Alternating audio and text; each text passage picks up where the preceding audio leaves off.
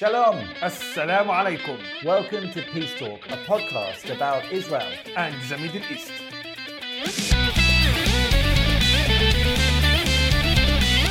I'm Jonathan Sacerdotti, a Jewish journalist based in London. I am Mu'taz Khalil Mizu, Egyptian journalist, Muslim based in London. Coming up on this episode. That's a good question. I've never been asked such a question when it comes to gender and Hamas. It's very sad to see that the Christian population is declining. When I was a kid, there was, I think, 15 or 12% Christian people in the country. And now being down to less than 1%, it's very sad. Before we get started, let me just wish you and everyone watching Happy New Year. I thought we could have a drink to celebrate. Thank you, Joe. L'chaim. في صحتك. Bless you. It might seem a bit strange that we're having a beer on the podcast, but there is a reason for it. This week we are going to be talking to our special guest, Nadis Khouri, the brewmaster and manager of the Taiba Brewery in Taiba in the West Bank, which is a Christian town there. She's going to be talking to us not just about the business, her family and her work there, but also about her experiences since October the 7th. So really looking forward to that. Palestinian businesswoman.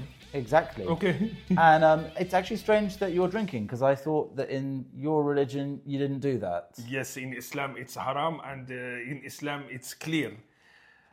Shame to anyone drink it, shame to anyone hold it, shame to anyone stand or sit with anyone drink it. But it's now you are in London, in UK, it's a democracy. By the way, I know some sheikhim here which drink, but in secret.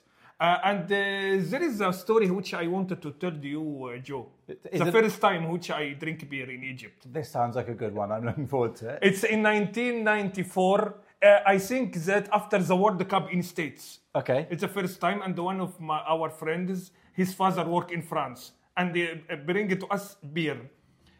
But it's not a big bottle.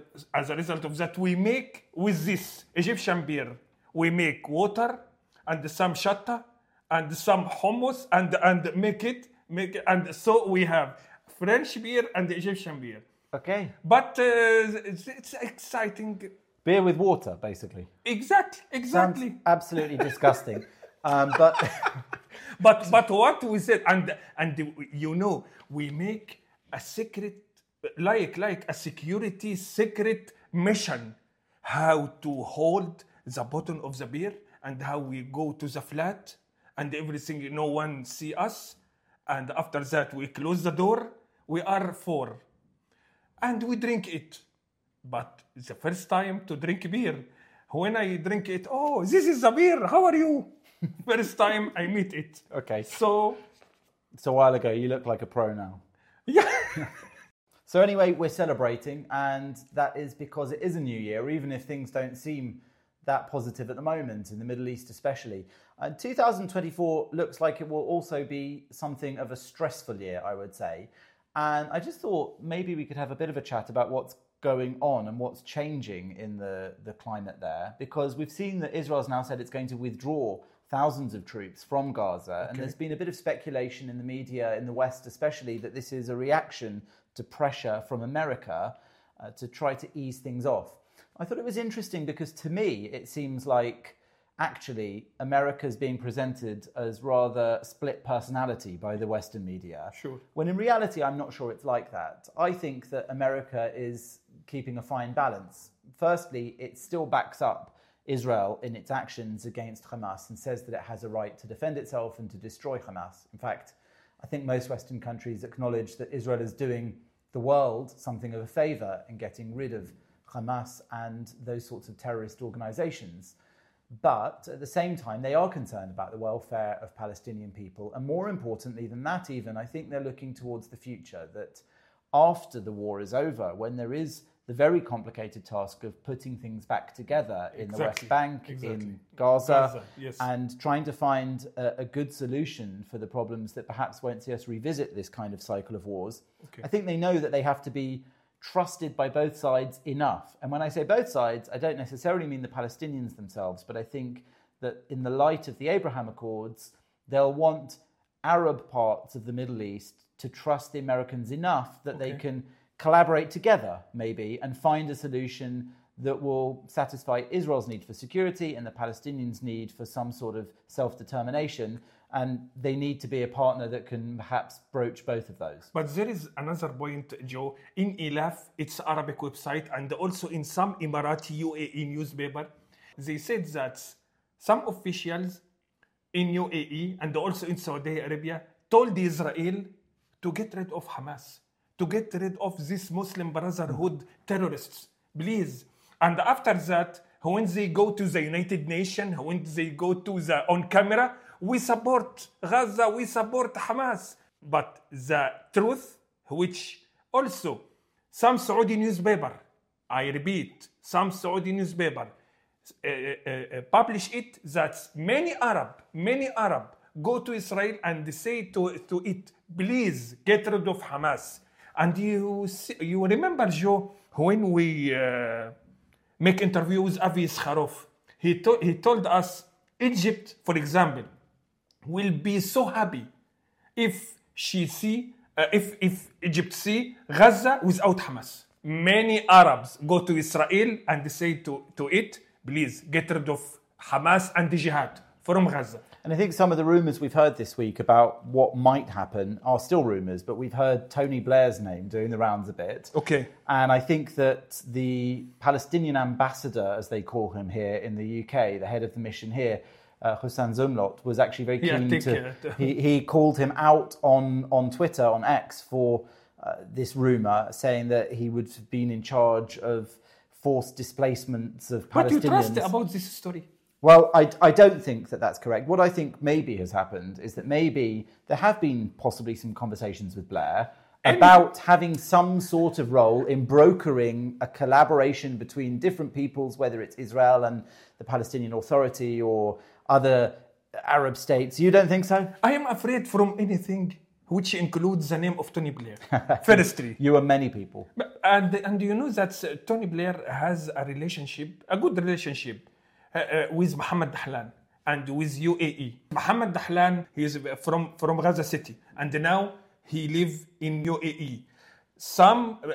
Mohammed Dahlan, Egypt accept him, and also UAE, and also Saudi Arabia, but Qatar not to support him. But in conclusion, we should talk about the relationship between Mohammed Dahlan and Tony Blair. Tony Blair, he's advisor to Dahlan, and they cooperate together. So do you think that's something that works in his favour or against him in relation to a role in what's going to happen next? It's my opinion. In my opinion, money talks. I think is a Arabic state, which can give to the Palestinians the money to rebuild Gaza, and also the state which can encourage the Palestinians to solve many of their economic problems, UAE. And who is the UAE man now? Mohammed Dahlan. And by the way, the relationship between Tony Blair and UAE is good. We will have to see whether the Tony Blair rumours come to anything, but that was certainly an interesting idea. And we also saw the news that there was talk that Israel was talking about having Gaza operated in the near future by clans that it already has relationships with, and they would take control over certain areas in terms of distributing food and aid and sort of municipal activities through discussions with Kogat or the Shin Bet and things like that. And so I think that all of these rumours really only point to the fact that it's a really difficult equation that's going to be hard for them to solve and to balance, but that ultimately it's going to take some out-of-the-box thinking, I think, whether it's Tony Blair or clans or involvement of Abraham Accord countries, something that once would have seemed almost impossible to imagine before October the 7th is probably going to be the route which will start us off towards a new future. Now we've got a new section where we're going to look at some of the Arabic media and what they say about the situation in Arabic. So tell me, you've got something that you wanted to bring up this time. This week there is a guest which said that Israeli Defense Army go to Gaza, make many Palestinians as hostages, and go after that kill them in Israel. okay, and steal their organs, and after that return their body to Gaza again. This is quite an outrageous allegation, so let's take a look at the clip first and then have a talk about it after that. نحن نتكلم عن جنود، فما بالك بمواطنين مدنيين أبرياء يتم اختطافهم وإعدامهم ثم سرقة جثامينهم وسرقة أعضائهم وإعادتهم إلى غزة أشلاء بدون أعضاء داخلية، في مخالفة صريحة لامتهان الكرامة الإنسانية كإنسان وهو حي. أنت كذلك امتهنت، يعني إسرائيل امتهنت كرامته حتى وهو ميت. You hear what he said? Okay, organs. They steal organs. And from where he spoke? London. And the weird thing about that, it's not only... It's a threat news show. It's produced here in London. Yes. It's broadcast in Arabic. The most important part is it's based on literally zero evidence. We've had so many people complaining for weeks that they didn't see any photographic evidence or any positive evidence of rapes, of murders, of beheadings, when there was footage filmed by Hamas themselves. And here we have somebody saying in Arabic that the Israelis have taken hostages from Gaza, killed them, harvested their organs, and then given back the dead bodies. And imagine if you are Arabic, live here, live in Europe. By the way, Al Hawar, it's so famous, very strong channel.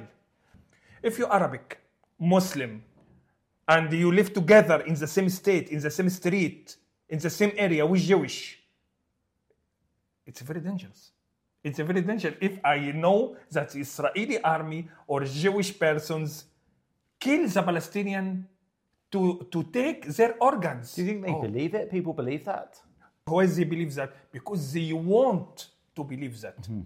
Well, from one worrying video to another now, we've got the video that was released by the Israelis of a confession from a Palestinian guy who they were interrogating. And this is good because it actually shows him admitting that they used the Shifa hospital for terrorist purposes. Let's take a look at that video. دخلنا جوا المستشفى، علقنا المستشفى. لقيت احنا كنا في الطابق الارضي. الطابق الارضي من مستشفى الشفاء. اجوا الطابق الارضي من مستشفى الشفاء. اجوا الجنود من البدرم. الطابق الاسفل. البدرم. الناس العناصر اللي كانوا تحت في الطابق الارضي اول ما سمعوا الجيش اجى طلعوا فوق عنا. جايين مدنيين. قاعدين. طب ليه؟ خايفين. Please, Mr. Ghassan Abu Sitta, and please our NHS doctors to tell us about their opinion about this video. Please, and you can see there is a translation to this terrorist man, and you can see. Dr. Ghassan, we wait your reply, okay? Our brother in NHS, we wait you. The truth is that the NHS march and all of those NHS workers who've been protesting so passionately against Israel may well have the lives and welfare of Palestinians in their heart, but they don't seem in those marches to mention the abuse of hospitals like Al-Shifa, here explained in black and white terms by somebody who actually knows about it up front. And it's interesting, as you said, that we have Dr. Abu Sitta, who has been interviewed extensively in the Western media, here in the UK as well. He's been working in that hospital many times. He was working there after the war started. This terrorist said that the terrorists from Hamas come from the tunnel, sit with the people, sit with the patients, Palestinian patients, and after that they return to the tunnels. So Dr. Ghassan said that they only wanted to attack us. They only wanted to kill us. Okay, Dr. Ghassan. And beyond that, I've seen many interviews where he was asked specifically if he'd seen any Al Jazeera, exactly, whether he'd seen any Hamas activity in hospitals, and he has always said that he used to hunt around the hospitals looking for supplies and that he had no restrictions on anywhere he would go. Okay. And that's been his answer every time. But it seems here that we were actually told by this guy in this interrogation confession that they were actually not just in tunnels under the hospital, they came out into the main hospital, and we saw it in the video, the CCTV that the Israelis released when they acquired the CCTV from the hospital after they went in there, showing the hostages being taken in. Yes. A man with Yes. a meat cleaver. Yes. We saw that there was terrorist activity, not just under the hospital, but By the way, in it. Owen Jones tells they wanted to take care about hostages. Okay? Owen, Dr. Ghassan Abu Setta, our friends in NHS, please see this video and we wait your answers, your reply, okay, your reaction. We're delighted to be joined by Midis Khoury, who I actually met in 2017 when I visited the Taiba brewery. So Midis, welcome to Peace Talk and nice to see you again. Thank you. Nice to see you again. Thank you for having me. It's our pleasure. And at the moment, obviously, things are quite tense in Israel and the West Bank and the whole region. So we're speaking to you at quite a different time from when I came and visited. But we wanted to speak because we're trying to get a variety of voices on our show. And yours is pretty unique, as I understand it. You're not just making beer in a majority Muslim area. You're not just a Christian living in a majority Muslim area. You're also the only female brewmaster in the Middle East. Is that right? As far as I know, correct. Yeah. So tell us a bit about that, and tell us a bit about Taiba, because I know that you have the beer, which is actually quite famous throughout the region and internationally, and also you make wines there, right? Mm-hmm. So my father and uncle and grandfather started the business in 1994, right after the Oslo Accords in Taiba, the West Bank, Palestine. And it's the first microbrewery in the Middle East. I grew up in the business since I was 9-10 years old. And as soon as I graduated from college from the US, I decided to move back and work with the family full time and learn the business and follow in my father and uncle's footsteps. And that's what happened. Now I'm here, and I'm the first and only female brewer in the Middle East, as far as I know. And I also help manage the business. So can I ask you, first off, just a few sort of questions as a Palestinian living there, things that some of our audience won't know a lot about. Firstly, do you feel you live in a democratic society there? I believe, from my experience in growing up here, that we live in one of the most liberal Arab countries, Palestine. A lot of people don't know that there are Christians living in Palestine. They don't know that people drink alcohol, or that we have, go out and read. Like, they think Saudi Arabia, or they think the desert, or they don't know Palestine. And I think by making beer and exporting abroad and selling it locally as well, it changes people's mindset and opinion and the image of Palestine as well. Madis, in my religion, in Islam, as a majority in your society, the beer and the wine is haram. So tell us about your experience, to you and your family, making alcohol. And I know that some Palestinians attack some factories, something like that, which making alcohol and wine. In the past, correct. And even now, I see some accident. Well, knock on wood, thank God nothing happened to us. But you're right. 99% of the population in Palestine are Muslims. So now at the moment, there's less than 1% Christian people left in Palestine. And yet 50% of our sales is sold in Palestine. The market is very small and limited. We sell alcohol where there's a Christian population residing. So it's 9 cities and towns. But our beer and wine, they're available for people who enjoy high quality craft boutique products. And it's available for those who want to try it. I actually bought some of your beer and wine when I was there and took it back to Tel Aviv and brought it to shishi dinner, to Friday night dinner with my Jewish family. So it's nice. Lovely. Actually. This is kind of, to me, this is the vision of the future, that we can coexist in that way. And I wonder for you, you mentioned there, for example, that the Christian population in Palestinian territories is massively reduced over the years. Can you tell me how that feels as a part of that part of society? It's very sad to see that the Christian population is declining. I think when I was a kid in the 90s, there was, I think, 15 or 12% Christian people in the country, and now being down to less than 1%, it's very sad.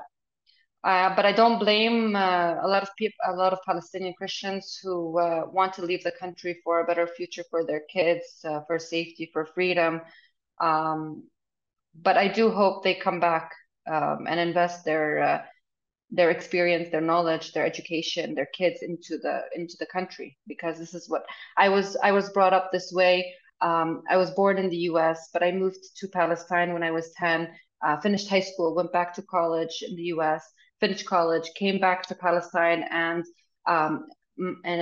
investing my time and knowledge and experience and hard work into the country. And that's how my family believes we're able to build the state of Palestine and the economy of Palestine by investing into ourselves, not just relying on foreign aid or foreign funding, which just evaporates any minute. Madis, you cooperate with Israeli factories, Israeli people, with a peer. There is a cooperation. We have customers. We have customers in Israel that sell our beer. It's sold in the big cities like Nazareth, Haifa, Jaffa, Tiberia, East and West Jerusalem. So our beer is available in Israel as well, or from the very few Palestinian products that are available in Israel. You have those who do support Taibeh and who do drink it and do love it and enjoy it. And you have those who don't want to support the Palestinian product. But, you know, we don't force it on people. It's available, again, for those who want to find it and drink it and enjoy it. And what about the cooperation after the 7th of October? And especially, you know, that the atmosphere there. And I also wanted to ask you, if Hamas make a life more difficult, make a cooperation, coexistence more difficult? Well, since October the 7th, things have become a bit more difficult business-wise, just because a lot of since then, a lot of roads in the West Bank have been blocked and closed. So there's maybe one road for each city and town to move around, to leave and to enter. And then at the beginning of in October and November, the roads were not safe. They were pretty unsafe for Palestinians moving around in the West Bank from Israeli settler attacks and flying checkpoints by the Israeli soldiers, just stopping and causing traffic and frustration and humiliation to Palestinians moving around, even in the West Bank, from one Palestinian city or town to another. And so also the first few weeks, there were commercial checkpoints that we used to enter Israel or to enter Jerusalem. They were completely closed. So we weren't able to distribute in Israel. We weren't able to export. We weren't able to import. We were just waiting and praying and watching the news and hoping things get better. Now, slowly, it's not open, but we're able to, the checkpoints are open. We have to call ahead of time because also there's not a fixed schedule. For some reason, things are off. We have to contact the checkpoint, the commercial checkpoint, to make sure that the roads are open, the checkpoint is open, and we're able to send our products to Jerusalem or to Jaffa or to export. So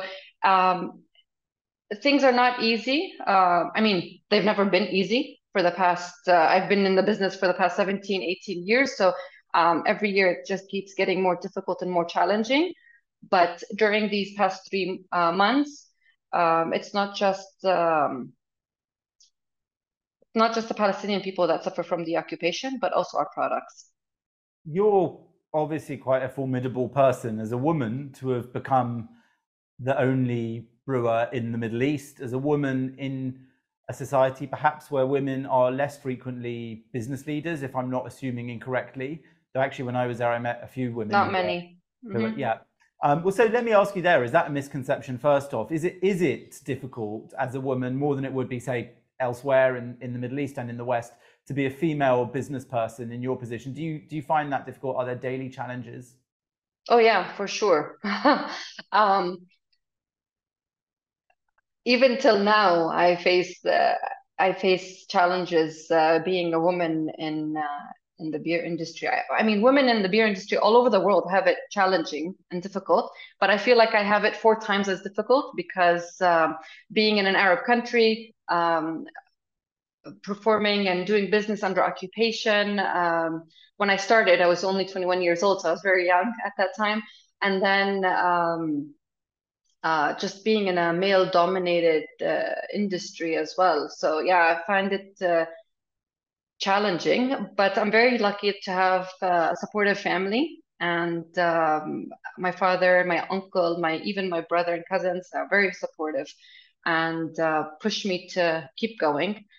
And yeah, I think the older generation, working with them, it was a bit challenging at first. Now they sort of got used to me.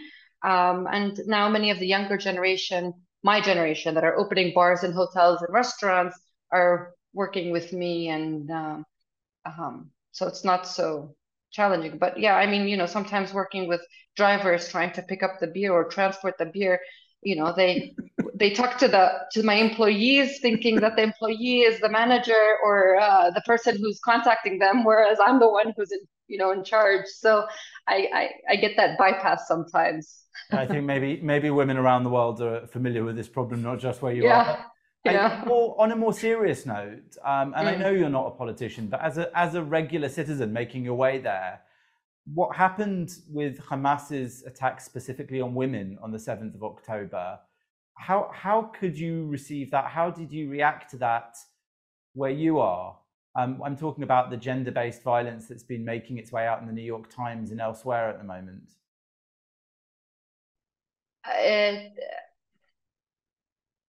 That's a good question. I've never been asked such a question when it comes to gender and Hamas. I've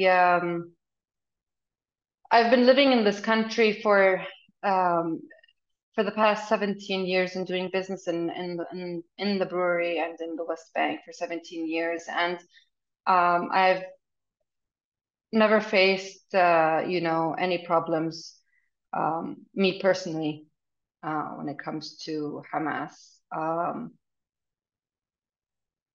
Not that I mean, I don't know if I'm answering your question or not, honestly, but well, listen, I accept it might be difficult where you are to answer the question, but I suppose I'm going to push it again if you don't mind, and then which is to say, women around the world have seen what Hamas did to women on October the 7th, regardless of what nationality or religion those women were.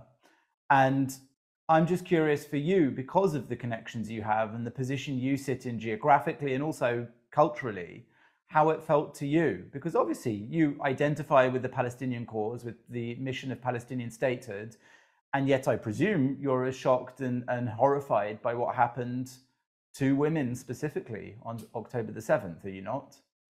It's whether I'm in the West Bank or whether I'm in Gaza, also Palestinian women do get harassed and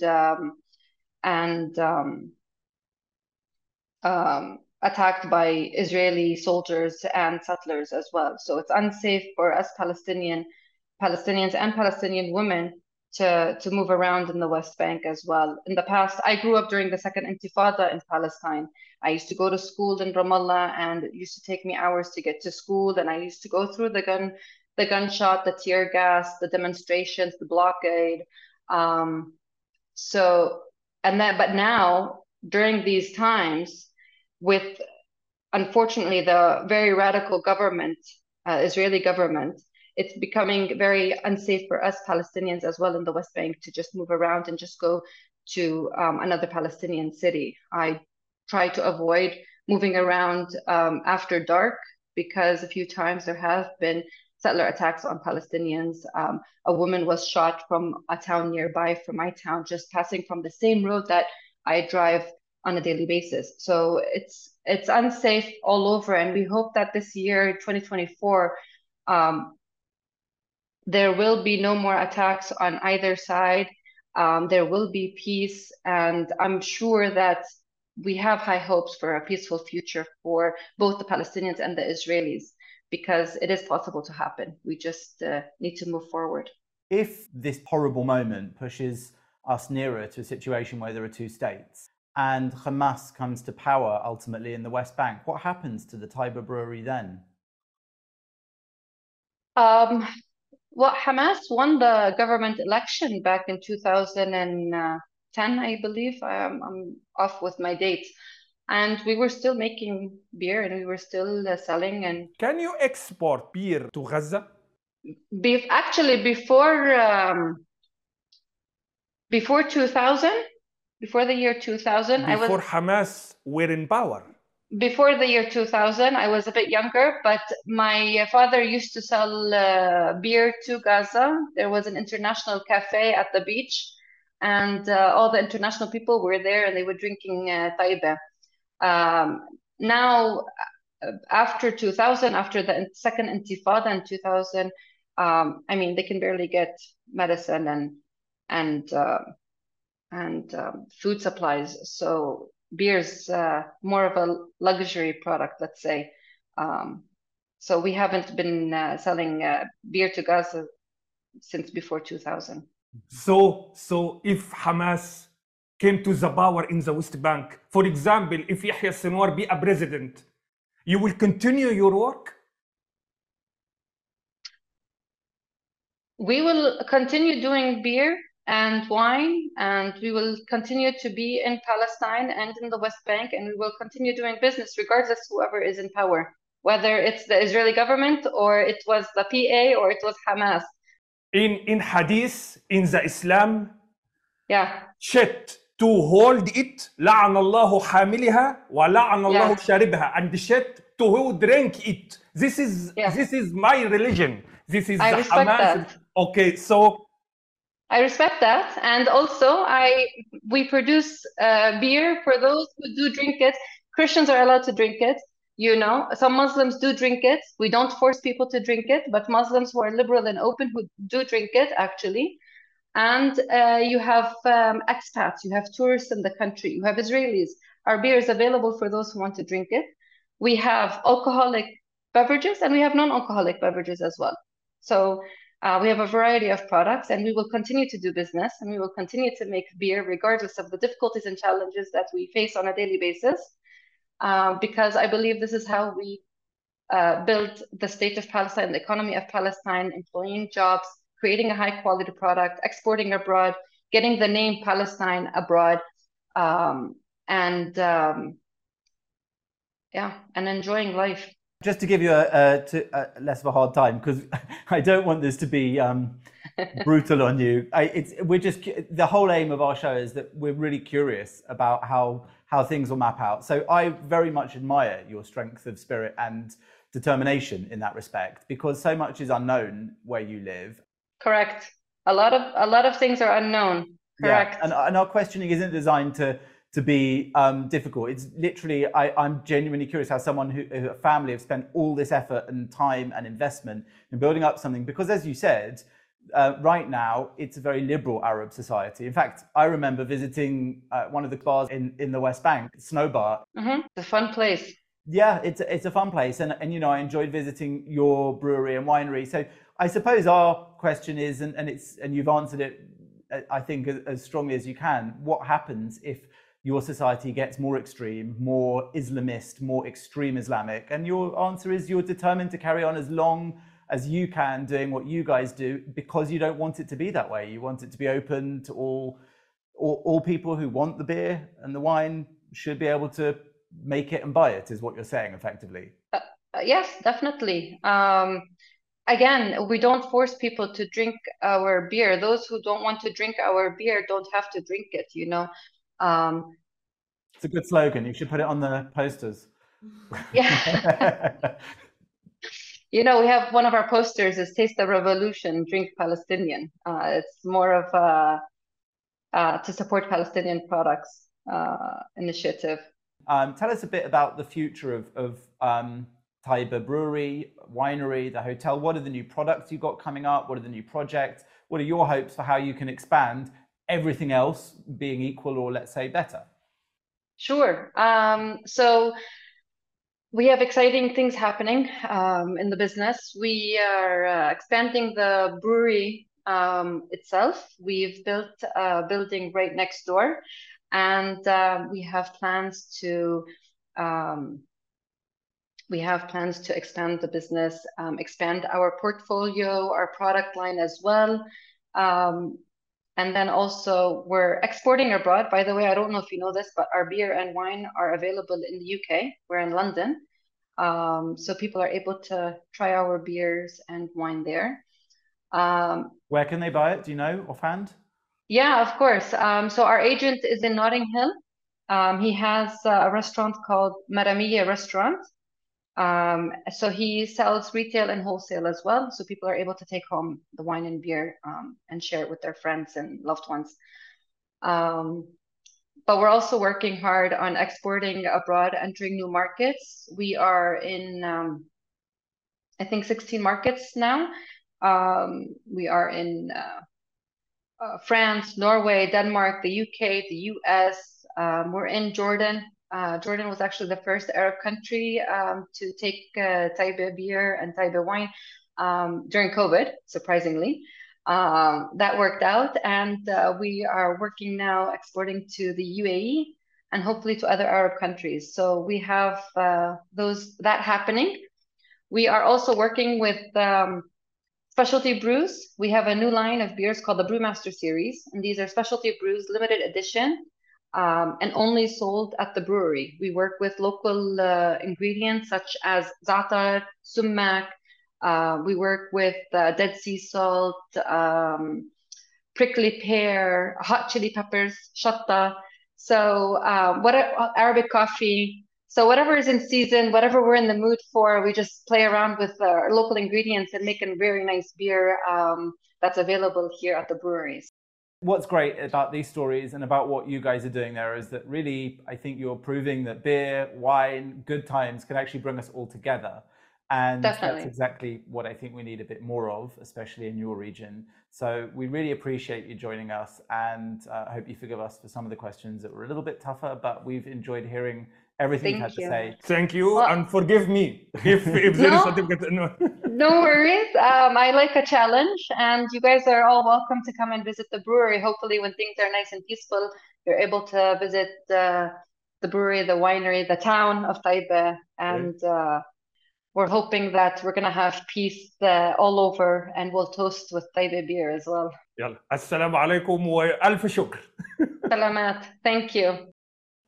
That's all we've got time for this episode. By the way, Taiba, it means that the city which you can find on it, kind and good people. Taiba means good and honest? Yes, الطيب. Excellent, good to know. Well, next time we'll make these a Taiba brew, hopefully. And in the meantime, wishing you all a happy new year. Let's hope that more talk leads to more peace. Happy New Year. Wassalamu alaikum.